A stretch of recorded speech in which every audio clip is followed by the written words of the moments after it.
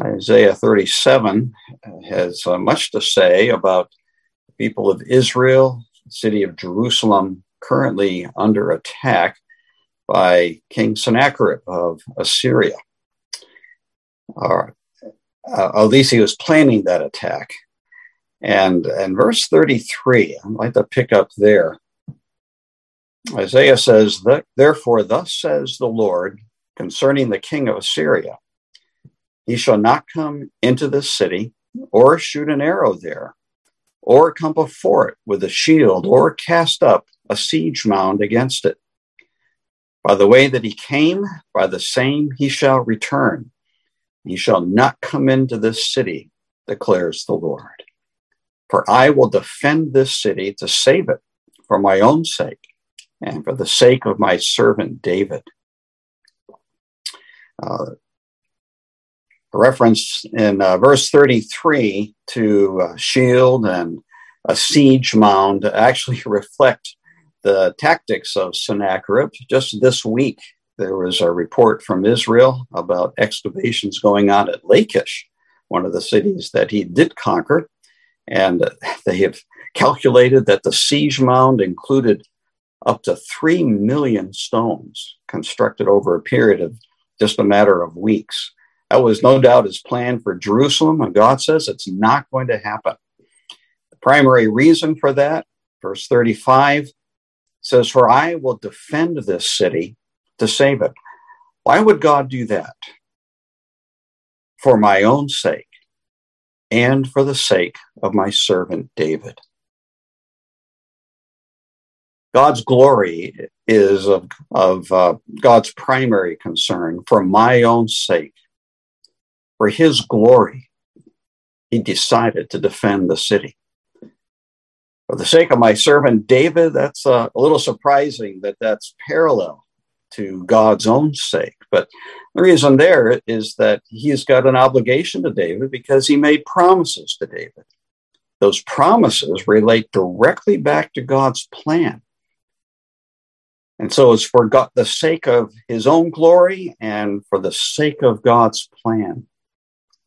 And of course, the historical evidence and evidence in Scripture, just in these next couple of verses, indicates that God did just that. Destroyed their army, ended the assault, and Sennacherib had to return back to Nineveh. How does that relate to a prayer session this afternoon? Well, verse 35 again tells us the primary reasons, two of them, for why God does things. His glory and to fulfill his plan, his promises. But then just turn back briefly to verse 21 of this same chapter. This is now the response to Hezekiah's prayer. The direct response to that concluded in verse 20. God sends Isaiah to Hezekiah with this message. Then Isaiah, the son of Amos, sent to Hezekiah, saying, "Thus says the Lord, the God of Israel, because you have prayed to me concerning Sennacherib, king of Assyria, this is the word that the Lord has spoken concerning him." And it goes on in a poetic passage to describe the very destruction that we just read about at the end of the chapter. Well, now here's another reason that God defended the city. Because you have prayed. The direct link here then, and this has a degree of mystery for us. There's a link between God's sovereign plan and his eternal glory and the prayers of God's people. That we have a role here. Somehow we have a role through prayer. Clearly, because that's how God wants us to respond to the needs around us. He has a plan he is going to fulfill, but he can say with clarity and truth, it's because you have prayed. Somehow that has a role.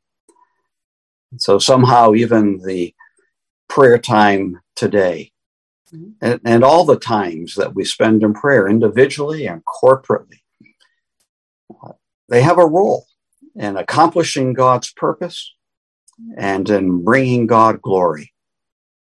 We do that by the specifics of prayer. We don't know God's plan, but we can pray and ask him that he would answer prayer according to his plan and for his glory, and be confident that he will do that. This is not wasted time. This is invested time. And I'm encouraged that there are so many around the world joining in this format, and I appreciate your sense of the need for prayer and the power of prayer. And by God's grace, may he accomplish his purpose through this prayer time today.